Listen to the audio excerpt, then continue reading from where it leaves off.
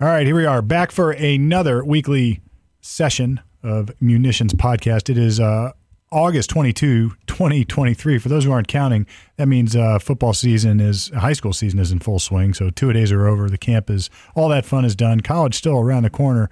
And what else you got to do except talk about guns? So here we are with Derek DeBras. Derek, how you doing, man? I'm doing pretty good. And do not ask me about football. I dislike football. He's not a football fan, folks. He's a gun guy. So I'm a gun guy and a football fan. College football. I like hockey. Anyway. I like hockey a lot. Yeah, no. I played football for a year in high school. I grew up in a very hardcore Browns family. My dad, I remember in the 90s, it was in 99 when the Browns left, Steve, or that's when they came back. I can't remember. They left in 96 or whatever it was. And I remember Paul Tagliabue was the commissioner of the NFL. And the reason I remember that is because my dad forced me to write a letter to Paul Tagliabue about how terrible it was for the Browns to leave Cleveland. That's and he was awesome. on the front page of our little newspaper in my hometown, full spread ad of him with his Browns flag on the flagpole hung upside down at half mast. Unbelievable. Yeah, I mean, that was such a crazy time in this state. The Cleveland Browns. I grew up in the 80s when, I watched the Browns blow it when Ernest Biner fumbled the football. Yeah. The fumble. Yeah. I mean, it's like, and then with who knew back then, within a decade, they'd be gone. Gone. Not in Ohio at all. No football, no pro football up in Cleveland. Crazy. So everybody's thinking, what the hell's that have to do with guns? Nothing at all.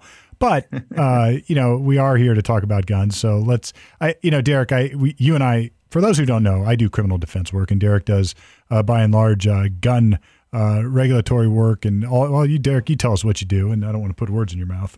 Yeah, I mean, anything regarding the firearms and sporting goods industry, essentially, as it pertains to law, but predominantly anything consumer or corporate or commercial based on the gun regulatory side. And I also do what I would call post-conviction criminal work in the gun world. So restoration rights, appellate work, things like that. And I consult on actual criminal cases with people like yourself. But as far as the regulatory side, we help with compliance practices at FFLs, which means federal firearms licensees. We help them with developing operating procedures and just making sure they don't run afoul of regulatory provisions that they have to comply with. Yeah. And what happens is Derek will call me when a case he's working on gets into the realm of criminal defense where somebody's actually targeted or accused of a crime. And, we'll talk about how that happens in a second. And then I'll call him when I have a client who's seeking a restoration of rights, or if I get questions from somebody maybe who's a gun shop owner, runs a business and wants to know what to do. I get those kind of questions a lot. So it's sort of a hand in glove situation. But back to the point I was making is that how does it happen then that somebody that Derek is working with ends up in a criminal case? Now, there's the obvious ways. If somebody goes and takes a gun and shoots somebody, that's a crime with a gun. But what I have seen, and I think, Derek, it's interesting that what we have seen in cases we're working together here lately is sort of this, what am I trying to say? The melding of the two, where the regulatory stuff is starting to emerge as also criminal stuff. And people are thinking, well, how in the heck could that happen? It's politically motivated, and we can dig into this here. And a lot of it is left to the discretion of the cops, that is the ATF agents and or the federal government, about how it happens. But, the forms that people have to fill out, the forms that the shops are required to fill out, the owners of the shops have to fill out, there's a pretty complicated regulatory scheme that goes along with it. So, Derek, you can't just open up a gun shop and say, I'm a gun salesman. It's bigger than that. How's that work in simple terms? Yeah. So to break this down, there's an application process. So you have to be under the Federal Firearms Act of 38 is when the regulatory scheme began. So you have to be licensed in order to sell guns for commercial purposes and manufacture guns and manufacture destructive devices, sell destructive devices. There's all kinds of different licenses, but the most common is what we call a type 1/2, which is just a dealer and or pawnbroker in firearms. And then there's also the manufacturer, which is a type 7. And if you want to get into specialty guns like fully automatic machine guns, or what the ATF refers to as silencers or suppressors, you need an additional, what I'll call a license, but it's really just a tax you pay called an SOT, which stands for Special Occupational Tax. Once you get that license issued, and that usually takes 2-3 months after you submit the application, which is normally done through an entity, not through your individual name. for liability purposes, then you're up and running. Once the license is issued, they come and do what they call an application inspection before the license is issued, and they'll give you a stack of papers. And they used to, I don't know if they still do, but they used to physically give you what I call the white book, which is the Federal Firearms Regulation Reference Guide, which is literally the entirety of the National Firearms Act and the Gun Control Act and its pertinent Code of Federal Regulations attached there too. And they say, you're responsible for all this knowledge. Good luck. And that's it. ATF's not responsible to train you. So it's really incumbent upon the licensee to seek out training and educate themselves. This is like, there's this weird world out there of this is what Trump or people would call the deep state. And then what they're really saying is the deep state is made up of administrative agencies, departments, and departments have authority to make what we call in the law rules. And you would ask, what the hell's a rule? Well, a rule is like a law, except it's written by somebody in a department, and you have to follow the rules. So the Congress delegates authority, or the president would delegate. The president creates the administrative departments. Congress delegates authority to the administrative department to say, go write some rules about this, and then they do. And when our worlds cross is when people don't follow the rules and they try to make it a crime not to follow the rules. So we see this in various areas of the law. Maybe to take it out of guns for a second, I see it a lot in healthcare and everybody's heard of Medicare or Medicaid fraud or home health fraud, where there are a bunch of people out there who sort of start their own home health business and they go around serving folks. But the paperwork requirements and the regulatory requirements are immense. And if you get behind, it gets really ugly. And if you don't get your paperwork done, people think, well, I did that work over there, I didn't bill for it, so I'll bill extra over here. And they end up indicted and charged with crimes. And, the gun business, as Derek said, they give you this big book and say, go forth and prosper. But they don't really train you or tell you all the rules that you have to follow. How thick is the book, Derek? The actual printed book was probably 1/2 inch to 1 inch thick. I mean, it's substantial. And you got to remember, this is the law. This isn't like reading a 5th grader's book. This is reading statute and regulation. Language and see this and subsection A, F, C, blah, blah, blah. Well, then when you read it, it's got to be interpreted. Just because a law says X doesn't mean it means X, as any lawyer can tell you. So, it's unfortunate, but that's just the regulatory scheme we operate under. And one other thing to keep in mind is, depending on what article you read, revocations have gone up this year like 350%. Revocations of people with licenses to sell guns. Right. Yeah. Right. Like under Biden, they've really tried to put a damper on the industry. They're really, really trying. And this is not an unusual occurrence. Under, I think, Clinton, we had a similar issue, but it wasn't to this extent. So now we're actually starting to see, not only are they trying to take licenses, in a lot of cases where criminal charges would never be brought, they're starting to indict people or at least send out target letters. Well, and this is where people need to understand. This is real, folks. This is not conspiracy theory stuff. And, maybe I tack a little bit towards conspiracy theories if somebody's really going to criticize me, but this is real. So what happens is, the executive branch, Biden, in our situation right now, says we're gonna crack down on gun crime, and what they really mean is they're going to sic the ATF, the regulatory body, the department, the administrative agency, and they're going to start looking for mistakes, and then they're going to find mistakes, and then they're going to act on those mistakes, like by revoking people's licenses. And it's not that there are more problems with paperwork now; it's just that now there's more enforcement of problems with paperwork. So, in the inverse is also true, that it looks like there's more gun problems if you go increase enforcement.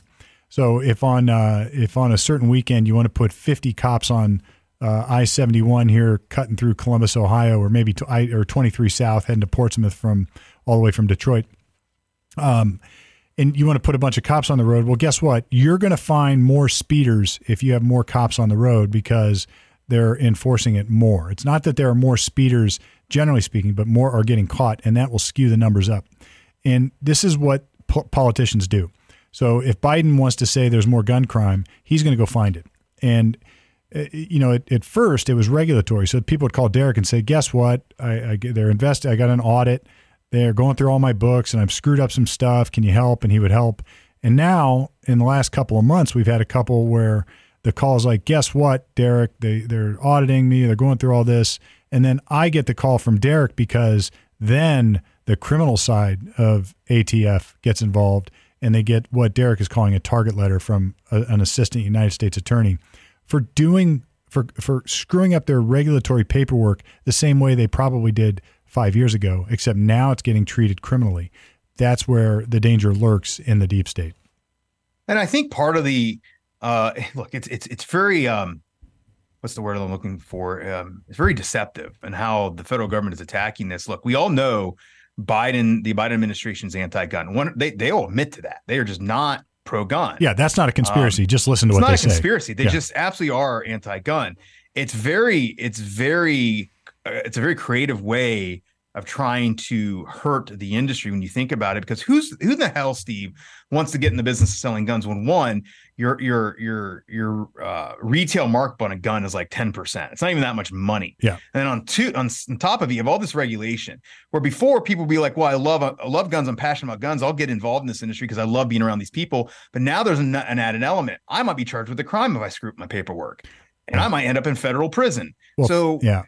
It's a very mischievous way of or sneaky way of trying to put a damper on the industry, because if you dissuade people from wanting to develop this industry further and getting more people into this industry, it starts to basically die. Yeah, they're tamping it out using the long arm of the governmental agencies. These are the brown shirts, folks. These are literally the brown shirts. These are the administrative cops of the world in our country, cracking down with regulation and then applying those regulations now in a criminal way. So look, I mean, we're working on a case. It's not in Ohio. It's out of state. I'm not going to mention the state, but we have good people for clients, good people who have made their living operating and owning a gun shop. And maybe they screwed up their paperwork. Maybe they didn't. From what I've seen, none of it is a capital offense. I mean, and by screw up paperwork, I mean, you know, we're not talking about selling guns to criminals on purpose. We're talking about maybe not filing a correct form and then going back and trying to fix it or doing something, you know, stuff that you don't think in the moment is necessarily bad, and stuff that in a perfect world, the prosecutor would use discretion and never touch it. Now these people are not only losing their livelihood, their small business, they are literally threatened with prison. So what was 5 years ago, maybe I don't know what the consequence would have been, some regulatory consequence. Now it's a threatened with prison and lose your shop, lose your license, never be able to work in the industry again, and move on. So they are puppets for or pawns for the political maneuverers to get their numbers up and get guns off the street. And you're right, Derek. It is a very, very devious way of cracking down on guns. That's the word I was looking for. Thank you. Yeah. I was trying to think of that word. I couldn't think of it. That's it. That's exactly right. It's devious. To say we're going to tamp out the suppliers on the local level for the little guy. And you know, it's so contrary to the nonsense they tout anyway, because who wins?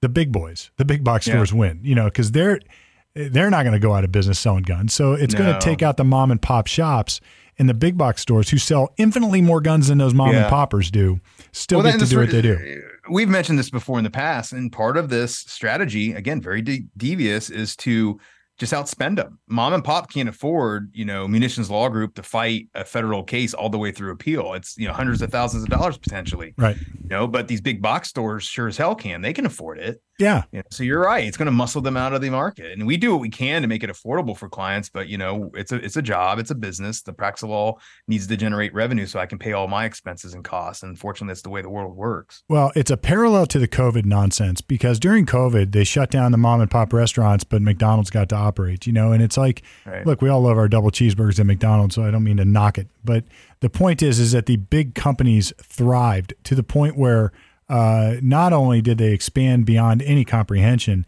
they were also able to lower their prices. Like the big box stores could lower their prices based on volume and actually lose money in areas in order to corner the marketplace. And the mom and pops couldn't survive. They weren't allowed to go to work because they weren't essential. And at the same time, the big box stores get bigger so they can tamp it out. It's like it's the opposite of what they're trying to preach, but it's always the little guys that become the pawns in the gun business. That's what I'm seeing now. And here I am traveling out of state to go help some poor guy who all he wanted to do was run his family business and put his kids through college. I mean, and people are like, no, he's selling guns. He shouldn't have. Well, no, it's a business to him, and he's trying to do it right. And I can't say everybody does it perfectly, but and deal with the problems that he has. But you don't prosecute people in federal court on gun charges for this kind of regulatory nonsense. Now, we should talk about the kind of stuff that warrants prosecution. So, Derek, talk about a straw purchase and what that's about. And this is a big one, because this is a little bit – now, if you've got a store, I don't care how big it is, how small it is, that's intentionally engaging or permitting this kind of stuff, well, this makes sense. So, Derek, tell us how that works, and I'll talk about the criminal side of it. And before, let me make one comment, and then I'll go into straw purchases. One thing that, I hope the federal government, somebody at ATF is listening to this, because I know this for a fact, talking to clients. It used to be that the industry was in a partnership with the ATF. That's literally how the industry would look at it. They were in a partnership with the ATF. They wanted to keep guns out of the hands of bad people, and they were okay with that. But when you start to look at the industry as no longer a partner, but as a potential criminal, do you think the industry is going to willingly tell you about things that are done or mistakes that were made to, keep guns off the streets and out of the hands of bad people? No. So it actually, what the ATF has done through Biden administration's policies has hurt public safety, which is their primary goal of the ATF, is to ensure public safety. They're actually working backwards, in my opinion. They're hurting themselves. This is the law of unintended consequences. It's such a great point you made. And we're going to take it right back to football. Anybody who's ever watched a college football game, even a pro football game, the wide receiver always goes out. And you can almost every single play that he's pushed way out there, he has a little conversation with the ref out there to ask if he's okay. Am I across the line? Am I on the line? Am I behind the line as I'm supposed to be? Whatever it should be. And the ref says, yeah, sure. Now imagine a scenario where that kind of cooperation with the referee and the players did not occur. It screws everything up. Now the ref doesn't have to do it, and the other team could say that's not fair, but it's just one of those common courtesies that exists. So if I'm trying to get my store straight and I want to do the regular, I want to run it clean, and a mistake was made, and I want to report it and say, look, ATF, we screwed up this form. It should have said this, or we forgot to file it here, and now we want to fix it. Can you help us file an amended form? That is getting suppressed now because stores, mom and pop, or whoever, they're worried that if they disclose that, then they're going to get skewered and lose their license and their livelihood. And instead, what should happen is ATF should intervene and say, no big deal. We can help you fix this, and we're going to teach you how to do it right the next time. Because lo and behold, what we're all looking for is to be able to disseminate guns to people who are allowed to have them and not give guns to people who aren't. And now what's happening is when a mistake is made, it's getting buried. And that's the problem. It's not the boots on ground ATF agents and administrative personnel that are at fault. I mean, when the president comes out and say, hey, these 5 violations will automatically lead to a revocation notice. Well, you're taking discretion out of the enforcement personnel that have to decide, was this violation willful? So, when someone calls to voluntarily report a mistake that was made, if it falls into one of those 5 categories, they have no control over this, Steve. They have to revoke because that's coming from higher up. They have to do it. It's just bullshit. Whenever the government, whether it's at the state level where the General Assembly tries to control what a prosecutor does or what a police officer does, or tries to control boots on the ground discretion, it almost always results in disaster. Because what they're trying to do is cram down policy in areas that they haven't thought about enough, only to make statistics, because it looks good. It's called theater. It's political theater. And in here, what we're talking about is we've actually talked to agents and auditors who would say, look, I don't want to do anything about this, but I have to. Now we have to turn it in. You're going to lose your license and you can't run this business anymore. Right. And these people who have invested all the money in inventory, all the money in brick and mortar, all the money in employees, the people who have jobs, it's like they're willing to let all that go, Biden is, because of the anti-gun agenda. And that's, it's dirty stuff. Yeah. All right. So let me turn back to straw purchasers so we can talk about this. So I'll give you a prime example that we see a lot of. The most clear example of a straw purchase is normally you go to a gun store. Sometimes it's not in the best area of town. A lot of these gun stores get zoned out to the outskirts of town. If you stand there long enough, you'll eventually see a couple come in. They're only a boyfriend and girlfriend. Girlfriend clearly has no idea what a gun even is. They're looking, pointing at guns, kind of whispering to each other. Then you'll notice them go to the back of the shop or maybe outside. He'll hand her a bunch of cash. She'll come in and point to the gun and say, I want that one. Well, what's actually going on is he's a felon, more than likely can't own a gun. So he's having her buy the gun for his use, and she's going to have the background check run on her, and then she'll give the gun to him once they leave the store. That's a straw purchase. That is completely illegal. And there's all kinds of variations of that, including there was one U.S. Supreme Court case where a law enforcement officer who got a discount on guns bought a gun for his father. It wasn't gifted to his father, which is completely legal. His father gave him money to buy the gun. He went and bought the gun, did the background check on himself. One of the first questions on the 4473, which is the ATF form that you fill out when you buy a gun that conducts the background check, is, are you the actual transferee? And in that case, he said he was. He actually wasn't. The money came from his father, gave the gun to his father, got arrested, and went all the U.S. Supreme Court, and the conviction was upheld. Another example of a straw purchase. Yeah, so this demands the question: when is the shop responsible? So you can see a scenario where the shopkeeper doesn't see this conversation, or the conversation happens in the parking lot, or they're not aware of it. But most of the time, it's like maybe we saw that, maybe we didn't. What's your experience with that, Derek? Normally the straw purchasing cases I've had are pretty clear straw purchasing. But we're working on a case right now together where, the facts haven't really been developed, but from what we're being told, it's not so clear, right?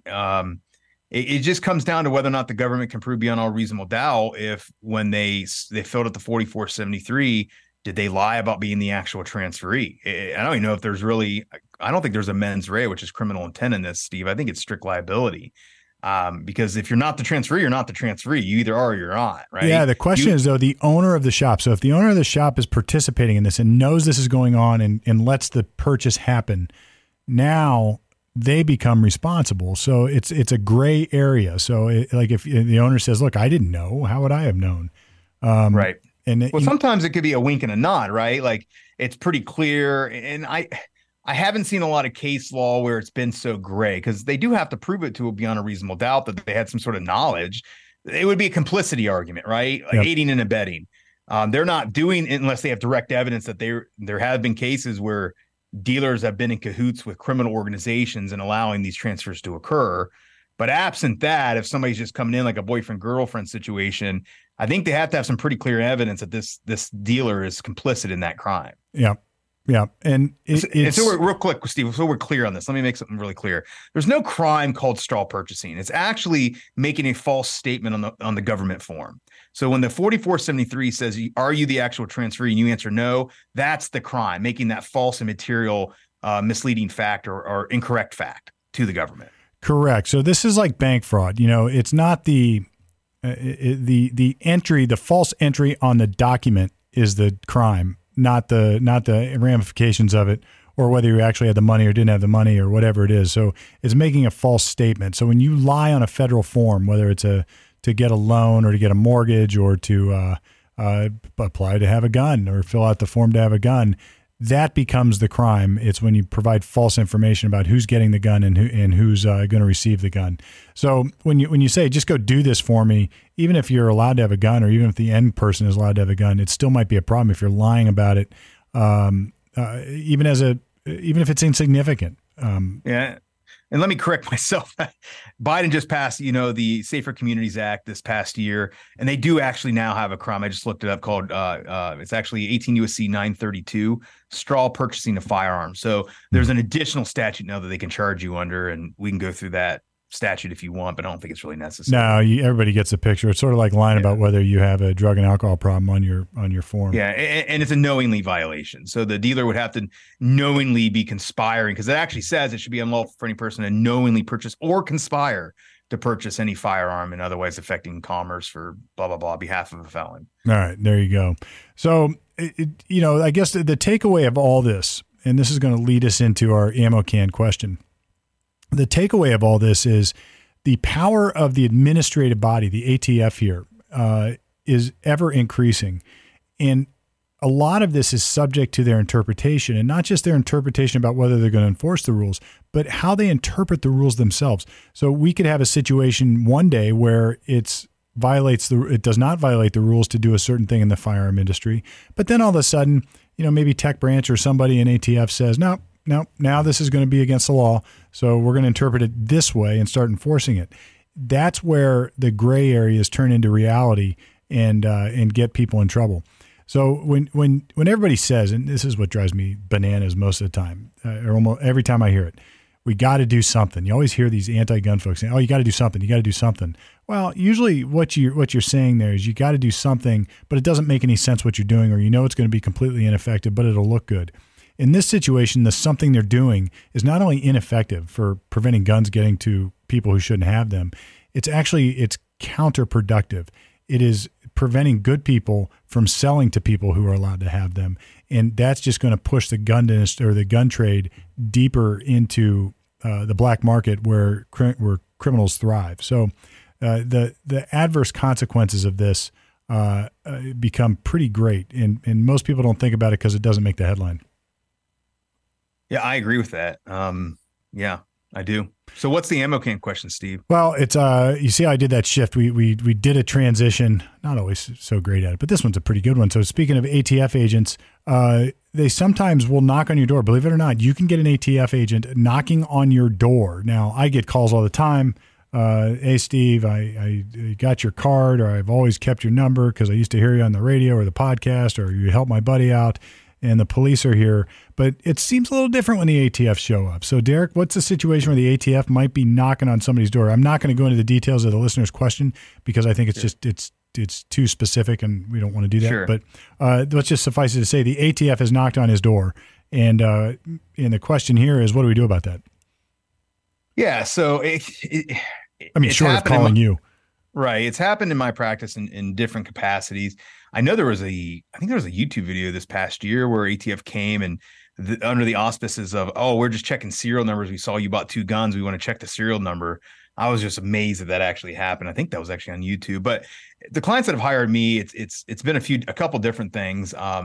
One was the gentleman was disabled from having a firearm, so he had been convicted of, I think it was like assault, pled down from domestic violence. Didn't know it was a disability. Went to buy a gun.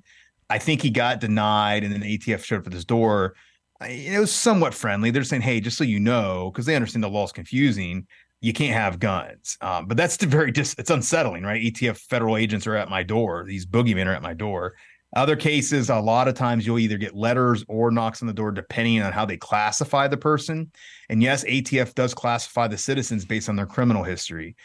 There's different tiers. I think it's 1 through 3, if I remember correctly. So if you're a violent felon and they get information that you had purchased what I would call pornography in the gun world, which are like forced reset triggers, bump stocks, things that kind of toe the line in the gray zone. ATF may show up at your door, and if you're in that higher category, they may actually show up physically at your door. Normally, things like that, though, Steve, you're getting letters, and we represent a lot of people when they get those letters to help surrender that item or make a decision on what to do with the item. So it's normally something to do with somebody has a criminal history, and they may or may not be in possession of something that the ATF believes they should not be in possession of. Yeah. So what do? You don't have to talk to them, right? And this gets awkward every time. Whenever a cop asks you to ask what's happening or knocks on your door and wants to come in, remember this: whether it's ATF, DEA, local police, a sheriff's office, or a highway patrolman, whoever it might be, you don't have to let the government into your house unless they have a warrant. You don't have to talk. You have a right to remain silent, and you should exercise that right to remain silent. You should probably do it. Not probably. You should do it with a little bit of courtesy. In other words, don't just throw up your middle finger and tell them to bug off and run away. But you can say, look, I don't know what I should be doing here. Is it okay if I call my lawyer, Steve Palmer or Derek DeBras, and ask what to do? And if you're polite about it, if you're courteous about it, I have very rarely have had any police officer who gets offended by that. They get offended when people are pricks about it, and they right, and they're not so courteous. But almost always officers who are knocking on doors are okay with that, and there's a reason for that. They have to be, right. They can't just come into your house. This has always been my concern with gun control. It's the first part of it is controlling the guns, and the second part is in the enforcement. And how do you enforce it? You have to have somebody knocking on your door, going in to check to see if you turned over the AR-15 that you purchased and you're still on the books for. And if you say, look, no, you can't come in, then what's going to be the ramification, or what's going to be the criteria for them to get a warrant to come in your house? Is it going to be good enough that at some point on the books you bought an AR-15, now they can come in and search your house? And anybody who's thinking, well, I don't care if they search my house, I'm not doing anything wrong. Well, what if they are doing something wrong and they're willing to lie? And if you think that the government doesn't do that, guess again, go watch more movies. It happens. Yeah. Look, I have a thought that's been going through my head, and I think the audience needs to hear this, even if we only have 5 listeners. I'm concerned about the industry moving forward. Hunting rates are way down. The younger generation just not hunting as much. I don't even know that there is in the guns as the older generations. And, the Second Amendment, you say what you want about it, it protects liberty at the end of the day. An armed population is a peaceful population. So whatever we can do as a community of gun owners, we need to start bringing in this younger generation. We can bitch and moan about how they're just, entitled and they're too sensitive. But at the end of the day, they are the future of this community, and we need to get them ingratiated into these different clubs and sporting ranges and shooting ranges and all those things, so that they can take the banner. And for instance, my job, what I do for a living, we need younger attorneys to take that and move forward with it like I did from the older generation. So I encourage the listeners and viewers out there to reach out to somebody that may have not shot a gun that's younger and introduce them to that. I mean, safely, obviously, and with permission from their parents if they're minors. But, well, and you make a point. It's like, because if we don't do it, if you don't teach your kids how to do the dangerous stuff, then somebody else will, or they're going to go do it on their own. And if you think that your son particularly, and call me sexist, I don't care. But I had a counselor once tell me, it's like, sexist. Send a group of boys out into the woods, and they're going to find a bunch of sticks, fashion them into something that they think it looks like a machine gun, and go play war. It's like, that's what kids do. And I'm sure girls do it too. So it is what it is. But, they're going to go play with the kind of dangerous things that you want to protect them from. So by ignoring the existence of a firearm, you're doing your kid no service. You're not. You're exactly right. I mean, and you see this in these liberal communities. You read articles from time to time, Sally's daughter found a gun and she freaked out, and, she ended up hurting herself with the gun. Well, it's because you didn't teach her how to use it. You made them so damn scared of these things that it ends up causing more harm than good. How do you teach your kids to be fearful of walking up and down stairs with scissors? Right? You tell them, you talk to them about it, you do it. And I'm not comparing guns to scissors, folks, but you get the point. It's like, there are dangerous things that we have to send our kids out into the world. This is a very fundamental notion of our Western civilization. Like, we have to go forth and prosper. We have to go forth and face the world and face the danger in the world, because that's how we become adults, by overcoming those dangers. And if you send them out into the world without any education on what the danger of this case, firearms, is, and what it could be, then they're going to find out on their own. And it's a really dangerous way to find out. The consequences of that can be pretty drastic. So your answer to just legislate out of existence all guns that have ever been on the planet and never will be on the planet, well, that doesn't work. So let's face reality. Steve, I was just thinking, one last thing. We should definitely get some more guests on the show. We had some guests, about 3-4 months ago? Yep. Yeah, we should think about that. So if anybody out there is listening to this podcast and want to be on the show, maybe just shoot us an email. You can reach us at, right for now, at least till we get our website up and running, which I believe, Steve, is still coming. I'm thinking that's going to be launched here soon. Yeah, we're back on the schedule. Yeah, so just go ahead and send it to info@munitionsgroup.com. And if you have any questions that you want to put in the ammo can, that's the website to send it to as well. All right. Well, with that, we have wrapped up our 8/22/23 Munitions podcast episode. So carry on, folks, till next time. And by the way, if you got a topic you want us to cover, not just a question, but a deeper topic, let us know that too, and we can do it. I truly enjoy doing the deep dive into some of this stuff. So anyway, signing off for now, folks. We'll see you next time.